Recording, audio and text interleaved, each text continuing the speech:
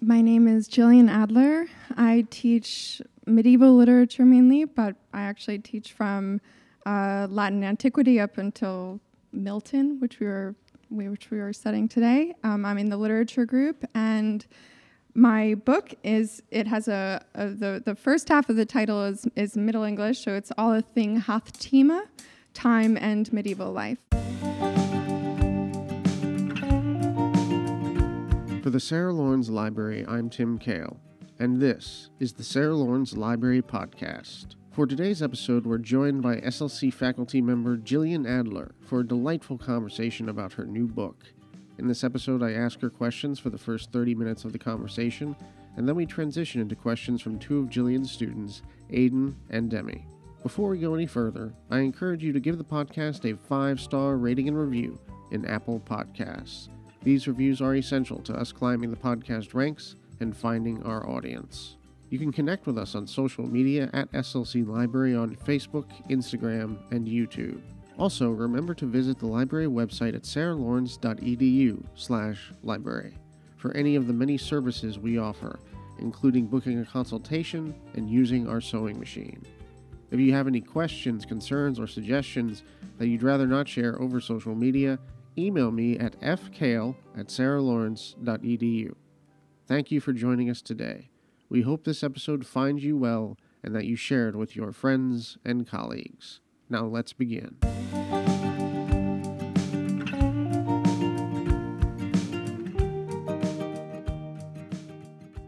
So how did you develop the idea for this book, combining concepts of time with your knowledge of medieval history?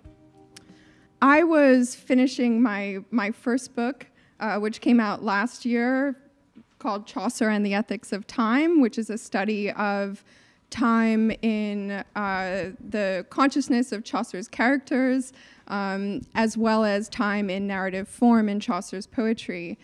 I was working on that, which was building on and substantially revising my PhD dissertation, when I gave a talk that was related to the book, but actually not ending up being a chapter in the book, at a conference, the Biennial London Chaucer Conference. It was one summer in London, a few years after I received my PhD, and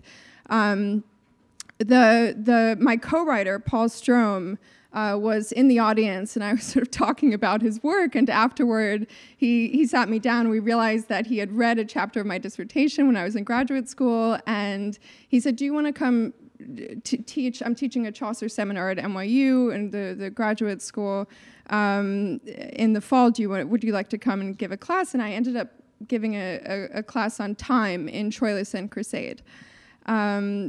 There's this moment, if you're familiar with the poem, but even with the Troy story, Troy is falling really, and there's a love story between the two eponymous protagonists, Troilus and Crusade.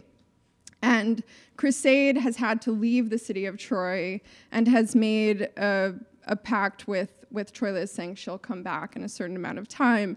Troilus is sort of heartbroken, wandering around Troy, and he's rummaging through his memory, he's kind of reviving moments in their courtship, some of which never really happened. So he's kind of fabricating, and memory is a kind of fluid thing.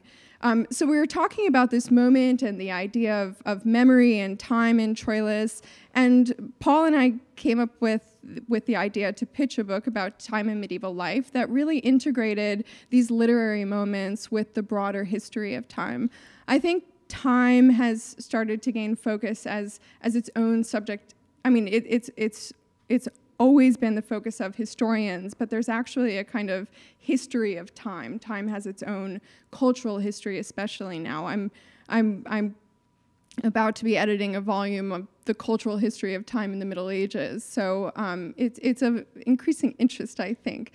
Anyway, so Paul and I started this proposal to write a book that would integrate manuscript images and images of sculptures, and really evoking the world of medieval time in all its multiplicity. To quote Mustafa earlier, right? You gave such a wonderful introduction to the book, actually, and thinking about the varieties of temporal experience. So we started collaborating, signed our contract right when the pandemic hit, and so ended up transatlantically because Paul's in Oxford writing this book and collaborating. That's a great story. So the year is 2023, as far as we know. How do you manage your time? Do you use clocks, calendars? Do you use clocks, calendars, planners, all of the above, or something more obscure? Or astrolabes. Yeah, I haven't mastered that one. It's funny because Chaucer wrote a treatise on the astrolabe, which he dedicates to his 10-year-old son. But clearly the material is so above unless his 10-year-old was extremely precocious, more precocious maybe than the learned folk of Oxford and Cambridge at the time. But no, I do use clocks and calendars. Is there something a little more like that? I feel like, for example, sunlight is something that we take for granted. It's indicative of what time of day it is. So I feel like for example, if I wake up at 7 without checking my clock, sometimes I just feel that it's 7. Right. Does what I just said resonate with you? No, absolutely. And I think that actually gets at one of the important distinctions of the book, which is between how we gauge time and measure time, timekeeping, and which we often can't escape, right? And then the sensation of time passing, the experience or perception of time, what we could call time consciousness. To go back to your question of managing time, because I think it relates to your point. I live a highly structured day. I have to. I mean, if you talk about 2023, and I think of everything that's happened since January, I have my master calendar, and then I have daily to-do lists, and then I keep notifications in my phone. I have Post-its all over the house. So it's very structured, because if I didn't keep track of time, I wouldn't get to my next class or my next meeting, and we all have a lot to balance. But every morning I wake up quite early and I take my dog Hunter to Central Park, and that time is his. So I put technology away, I put the clock away. And the thing with Hunter is, well, he's 10 years old now, so that's 70 in human years, and so he walks slowly. And I can't be impatient and rush him and say, well, we have to count the minutes and move. I have to put time away and abandon it and kind of go by light in a way and move back to this sort of agricultural time. But he's also a nonlinear walker, so he's, especially now, springtime, like everything in Central Park is blooming, and sometimes he's going backwards and zigzagging, moving. And so I actually go based on space. We have like 2 particular walks we take, and we're usually back in time, right? In time for my structured day to begin. But it's a wonderful experience to be able to kind of abandon it for that set period. Mm-hmm. So to that point, how has doing research for this book and writing this book influenced your own perception of time? Has it changed since before?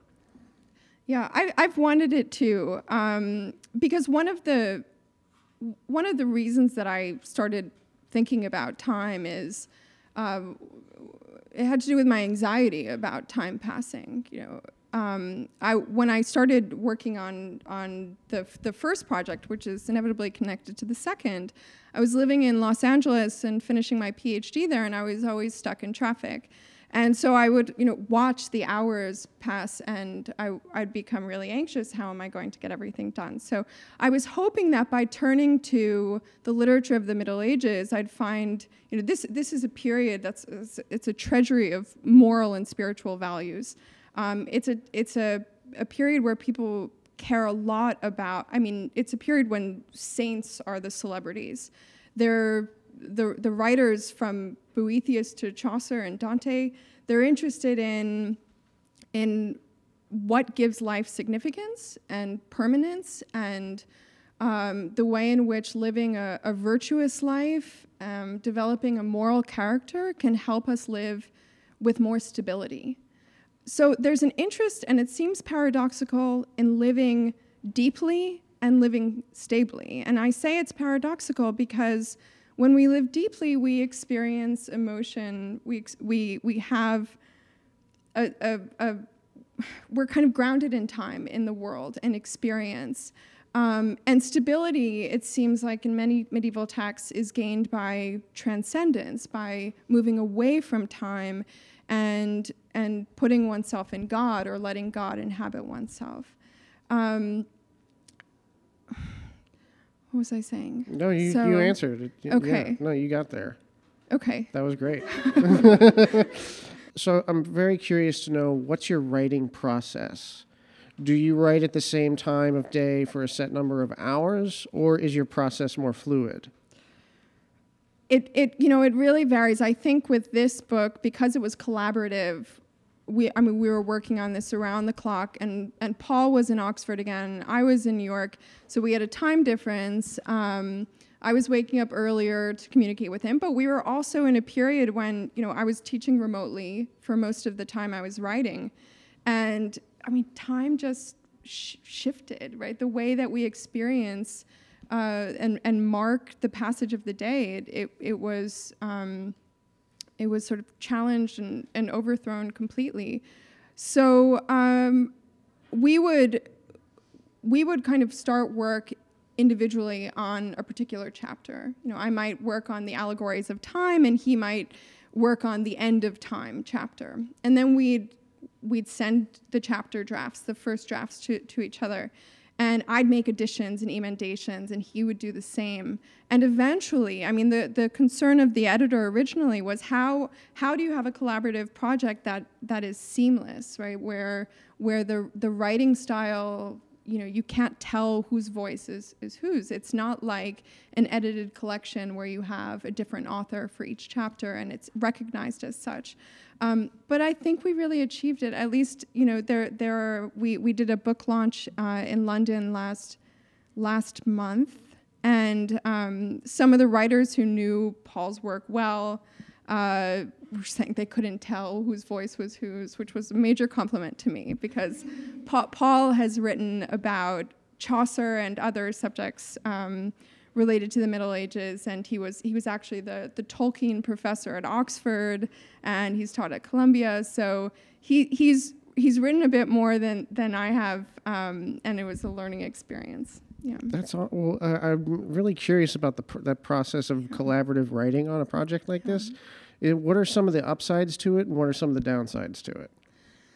Well, when I had a really good experience because Paul and I are both highly structured people, and we were quickly sending things back and materials back and forth. I imagine that with someone who procrastinates a bit more, it would be really frustrating for me. So I'm glad it was Paul. I think we had different strengths.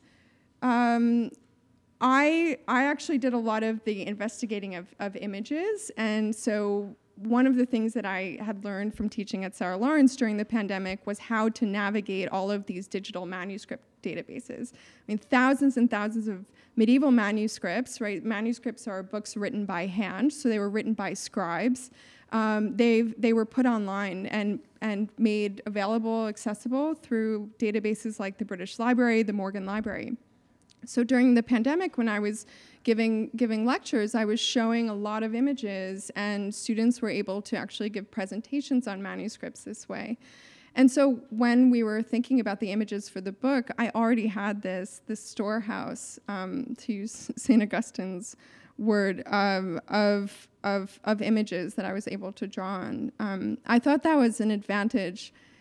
For me in particular, I learned so much about the museum archives, like what's there, and how do we engage our reader visually with material to complement the literary scenes and the historical. That's great.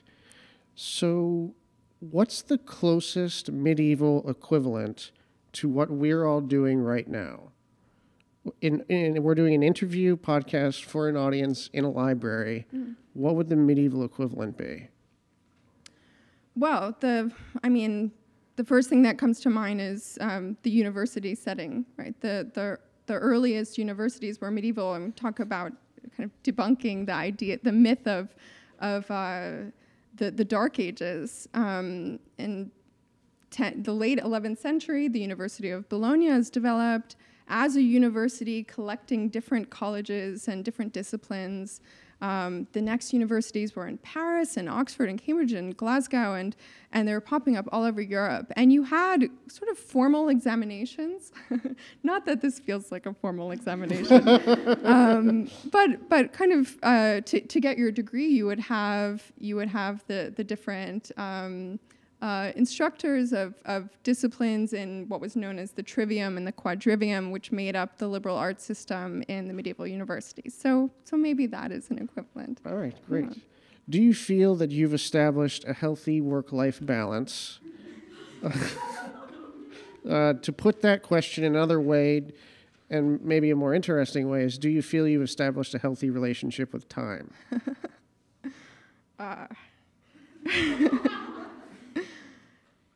Okay, so this is a good question, because I think it relates back to the point where I forgot what I was saying earlier. One of the medieval writers I was most drawn to as an undergraduate that made me read everything else differently was Boethius, who wrote the Consolation of Philosophy, the Consolatio Philosophiae, and he wrote it 523-524 AD when he was awaiting his execution. And it's a dialogue with Lady Philosophy, who's an allegory of wisdom, who descends from the heavens, and he's there weeping in his prison cell.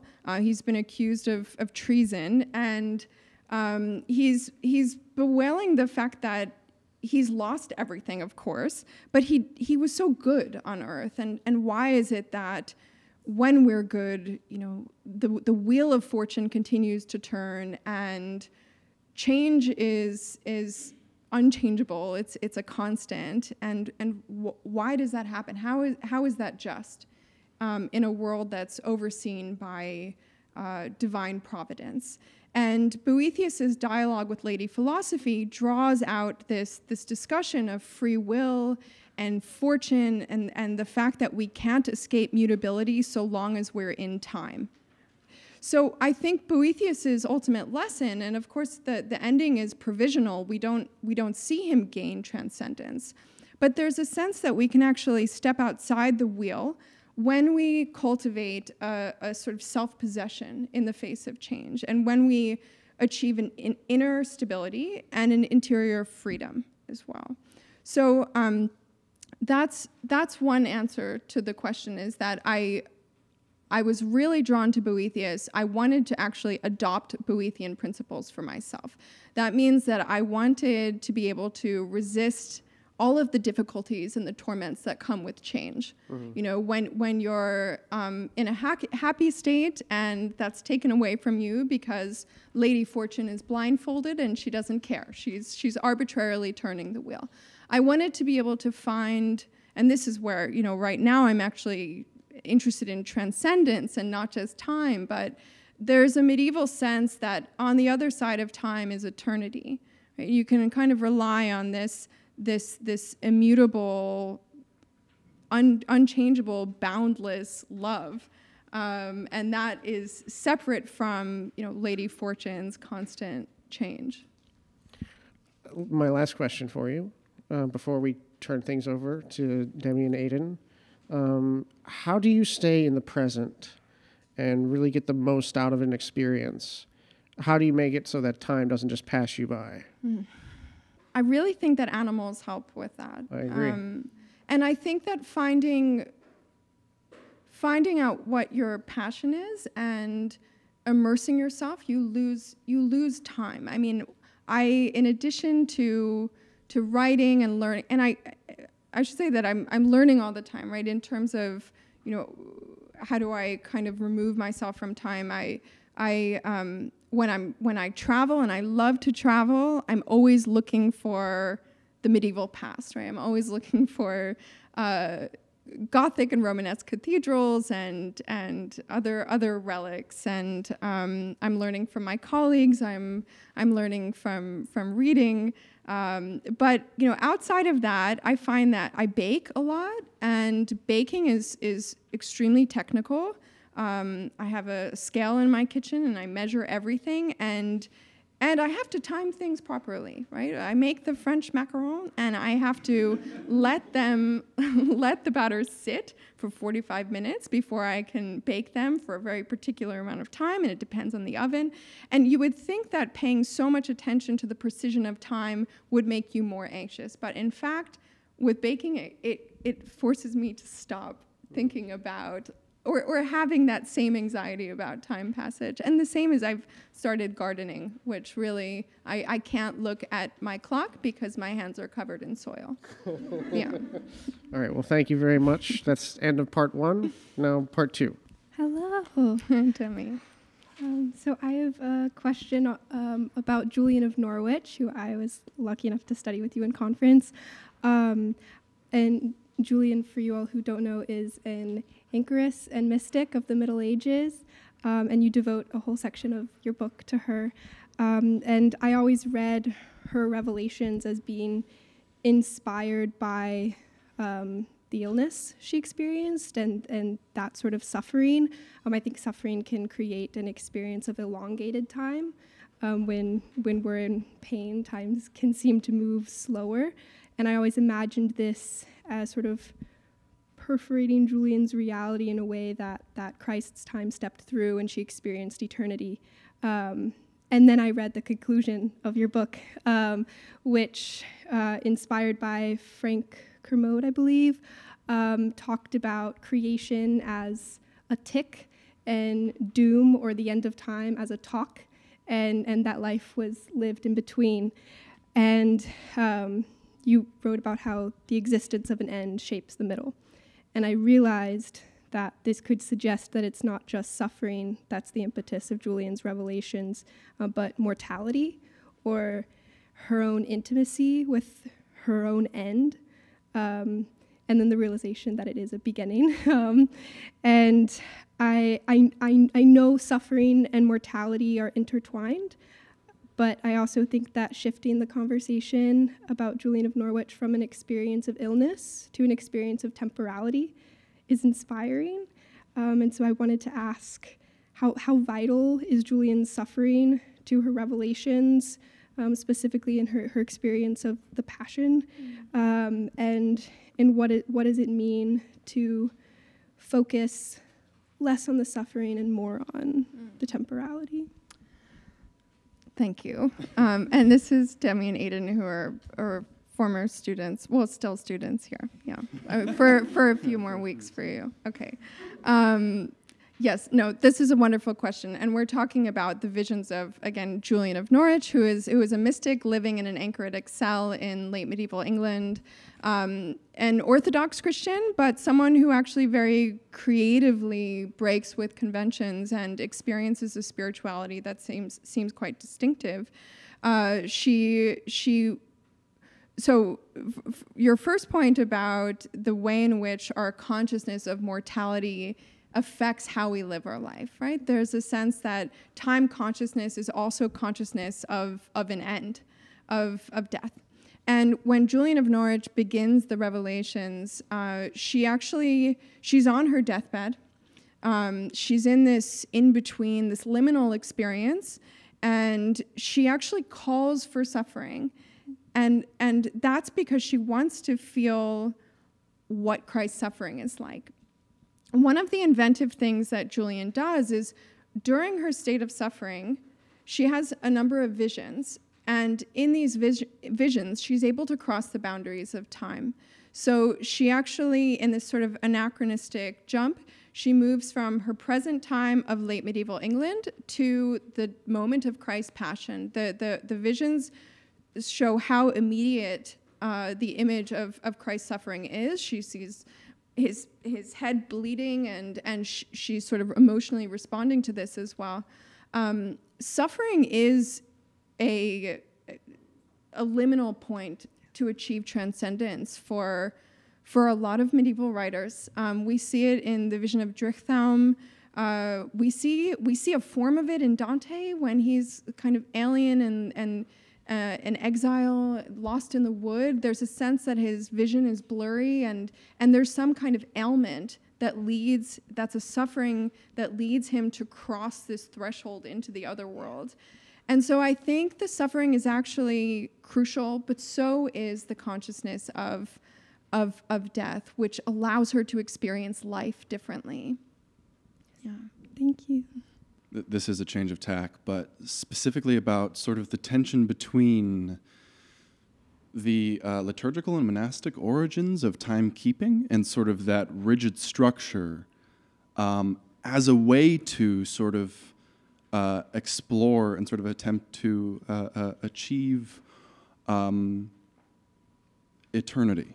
The fact that like what with like the ringing of bells and the idea of the liturgical day, those demarcations, how sort of a lot of the way that we measure time comes from monastic life, where monastic life was sort of aimed at exploring godliness and godly eternity, and sort of what that tension is in that paradox. Yeah. Thank you. Okay, so to back up a little bit, I mean, one of the premises of the book is that, and the first few chapters of the book really focuses on time measurement, and one of the differences, I would say, between our time measurement and medieval time measurement is they relied on many different tools. We rely on our calendars and our clocks largely, right? We're looking at our iPhones and our computers. The medieval person could have tracked time using water clocks, sundials, mechanical clocks, which were only invented sometime between 1280 and 1320, astrolabes, where they were thinking about planetary time and the zodiac as a way to measure time, and liturgical calendars and canonical hours. So the fact that monks chanted and prayed at particular times of day. Now, there were also two kind of systems of time, and one was variable and one was invariable. Mechanical clocks helped lead to a standardized sense of time. 24 hours in the day, and the clock is precise, right? Of course, the early clocks were faulty, so we've perfected them, but you had that sense of time that was increasingly, in the late Middle Ages, especially the 14th century, starting to govern the commercial life of towns, and then you had, on the other hand, this sort of variable time. When did monks recite their prayers? When was matins and when was vespers, right? They're called the canonical hours. And they were related to the idea that the monks lived under a monastic rule. They had a certain structure to their day as well, but it changed because the winter day is shorter than the summer day. So they might wake up amid darkness. They might start their prayers a little bit later in the winter and earlier in the summer. This, I think, corresponds to laborers who would actually, this is sort of contrary to how we think about it. We think of summer as freedom and winter as, I don't know, a time to work more, but they actually would work longer days in the summer because of daylight.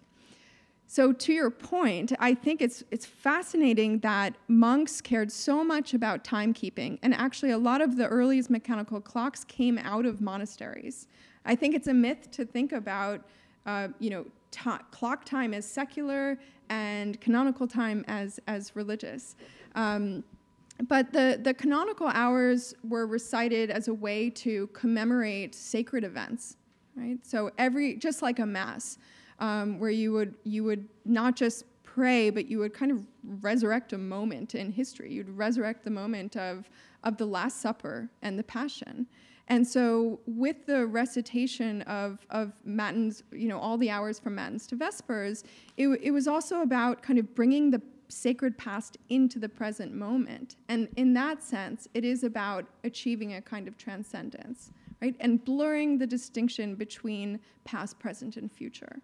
I notice how the majority of narratives on the end of time are linear as well as theorized by men, and considering that women of the Middle Ages experienced and embodied nonlinear time or cyclical time, as you write about, do you think apocalyptic eschatology or any writing on end times would look radically different if it had been or is constructed by women?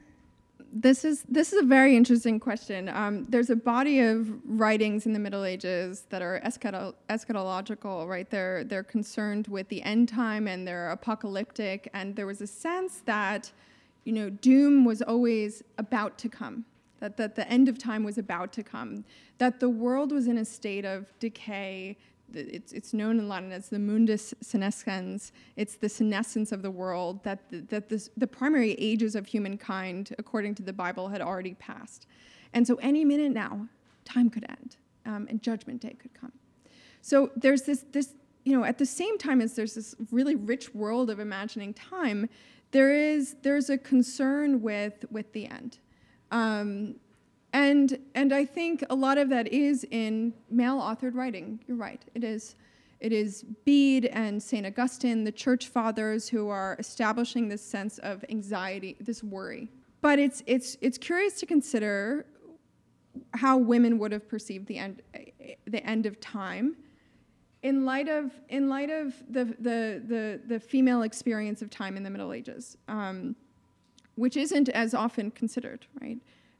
There was a paradigm of the human life cycle.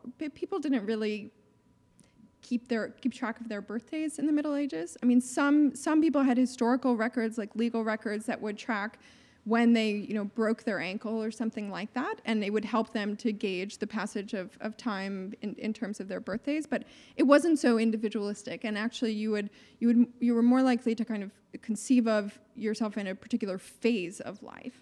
And this is called the ages of man paradigm. So sometimes there were 3 ages. You were either in your childhood or your youth or in old age.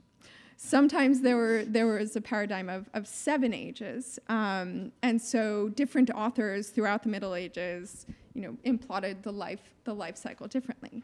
But they were always talking about the ages of man and not the ages of women. I think women's lives were often seen in terms of their marriageability. So you had the phase of being a virgin, the phase of being a married woman, and the phase of being a widow. And I think in ways this sets up really restrictive experiences for women in the Middle Ages. On the other hand, we have a lot of evidence that women were manipulating these cycles. So widows, for instance, had a lot of freedom. And we have accounts of London-based widows in the late Middle Ages whose husbands died and had businesses, and the women took over their businesses and never remarried and were able to become financially independent. We have women who became patronesses and were, Clare College in Cambridge was created by one of these women, and so I think there's a way in which the female life cycle is actually more like a cycle. Women could restart their lives.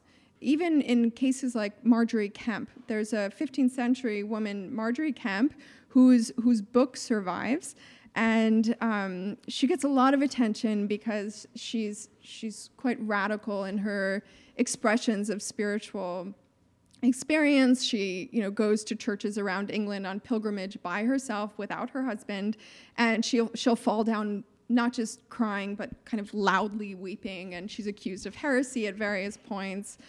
She travels to Rome, she travels to Jerusalem on her own. But she actually decides, after being pregnant, I think 14 times, that she's going to live a chaste life. And she tells her husband, actually, that now she's married to Christ and not to him anymore. And, can he live with this? And he kind of agrees after some resistance. But she essentially resets her life cycle and becomes, she says, I'm now a virgin in a way. This chaste widowhood gave new opportunities for her to explore spiritual life after a life of intensive maternity. Sort of connected to the question that I asked before about the tension between the ordering of a life that was aimed to explore eternity, I was wondering about sort of the tension between a lot of the pagan origins and demarcations of time, like the way that Romans demarcated time became the way that Christians demarcated time, and sort of the relationship between that. There's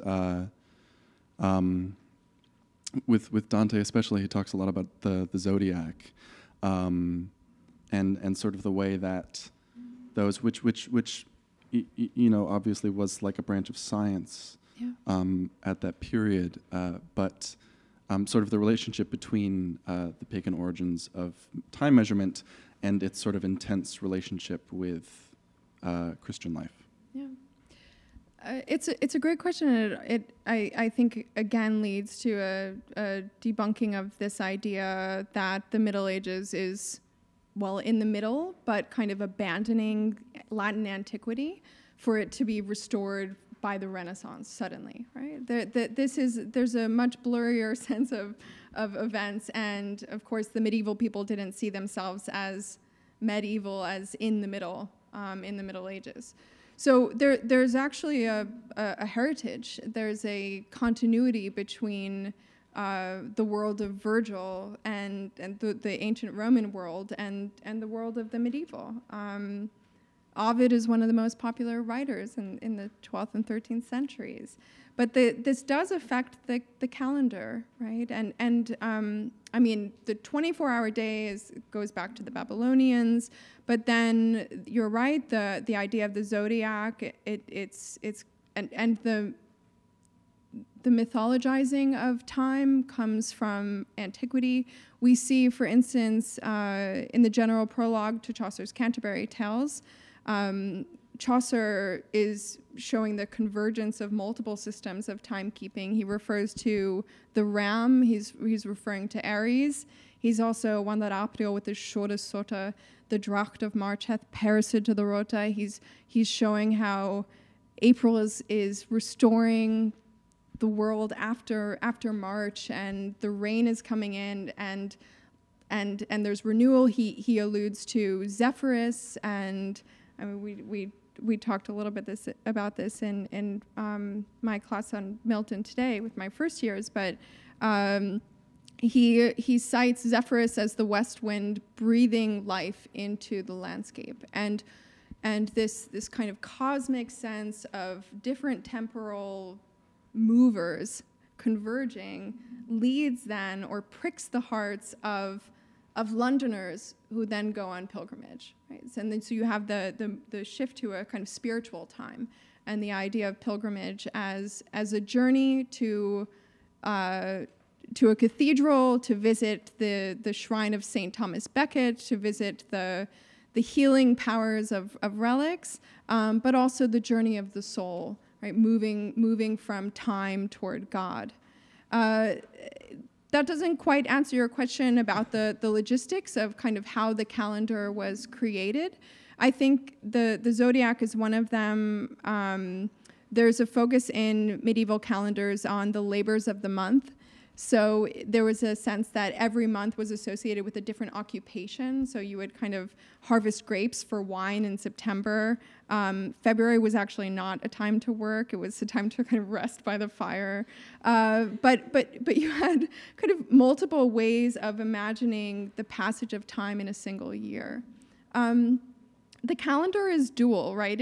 You're progressing through time in a linear way as you move from January to December, but it's also repeating itself. So it's also a cycle. And medieval people seem to be conscious of that duality and the seeming paradox, but also the beauty of that, of a repeatable cycle, right, in nature. Mm-hmm.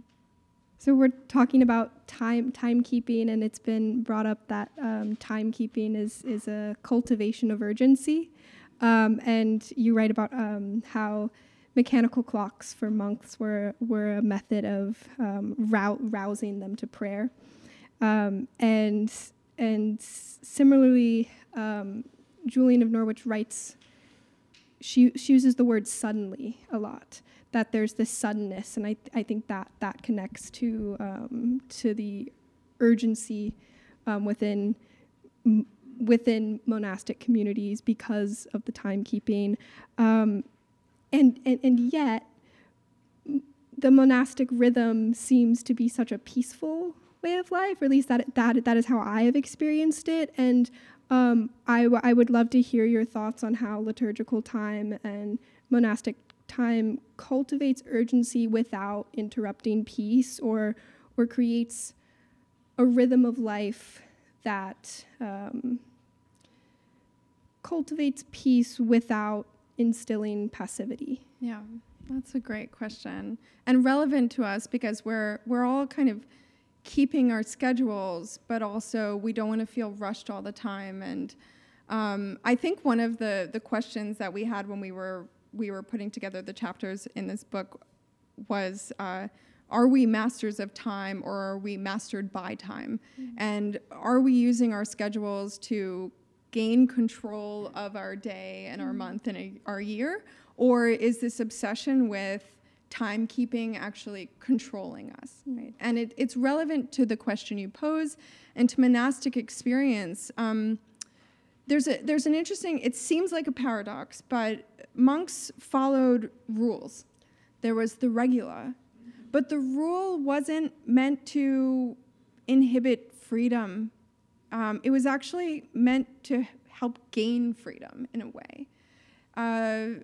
Sometimes we associate with freedom with the ability to do anything we want, everything we want. No rules, no morals, no ethics, and we kind of look down on rules. But actually, in monasteries, it's seen the opposite way. That when you have rules, you can start to live a stronger, more ethical life. And one where you have that kind of interior freedom. So keeping track of time was part of that. It was also, and I think this goes back to Mustafa's point earlier, keeping track of time was linked to the cultivation of virtue. Temperance, for instance, was one of the cardinal virtues, and the cardinal virtues actually were inherited from the Romans. And temperance was often personified as a lady who wore a clock on her head and who was keeping track of the minutes. And it wasn't, again, this kind of obsessive timekeeping as a way to get things done, but it was about, avoiding idleness, avoiding sloth. Sloth wasn't just laziness. It was a resignation to life where you kind of give up. It's a complacency, a spiritual complacency, and that's why it was so dangerous to monastic life. Chaucer wrote one of the Canterbury Tales is told by the second nun, who's one of the religious characters on the pilgrimage. I mean, they're all religious in the sense that they go on pilgrimage, but not all of them are ethical. The monk, for instance, he doesn't want to spend time in the cloister. He wants to go hunting, and he's riding a beautiful horse with greyhounds by his side, and he's enjoying, eating swans, for instance. The second nun tells a tale where she's concerned about idleness and wants to kind of keep time, and she goes into this story of the life of Saint Cecilia. So there's a connection between a kind of holy life, the pursuit of a holy life, and timekeeping, which again seems interesting in light of your point, Aidan, about transcendence and the fact that the contemplative life, the monastic kind of move away from time is the goal, right? So how is it that this precise keeping of time and these stages of a holy life then leads to a complete abandonment of temporality? So thanks everybody for being here.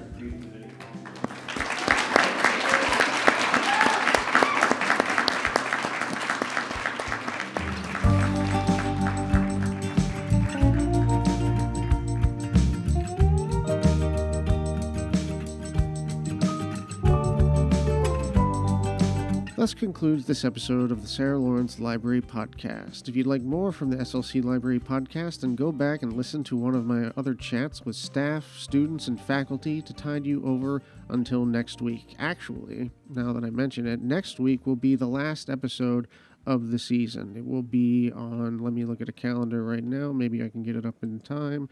If I just keep talking, it'll happen, and it's happening. It is the 12th. Okay, so the 12th, I believe, is the graduation, May 12th.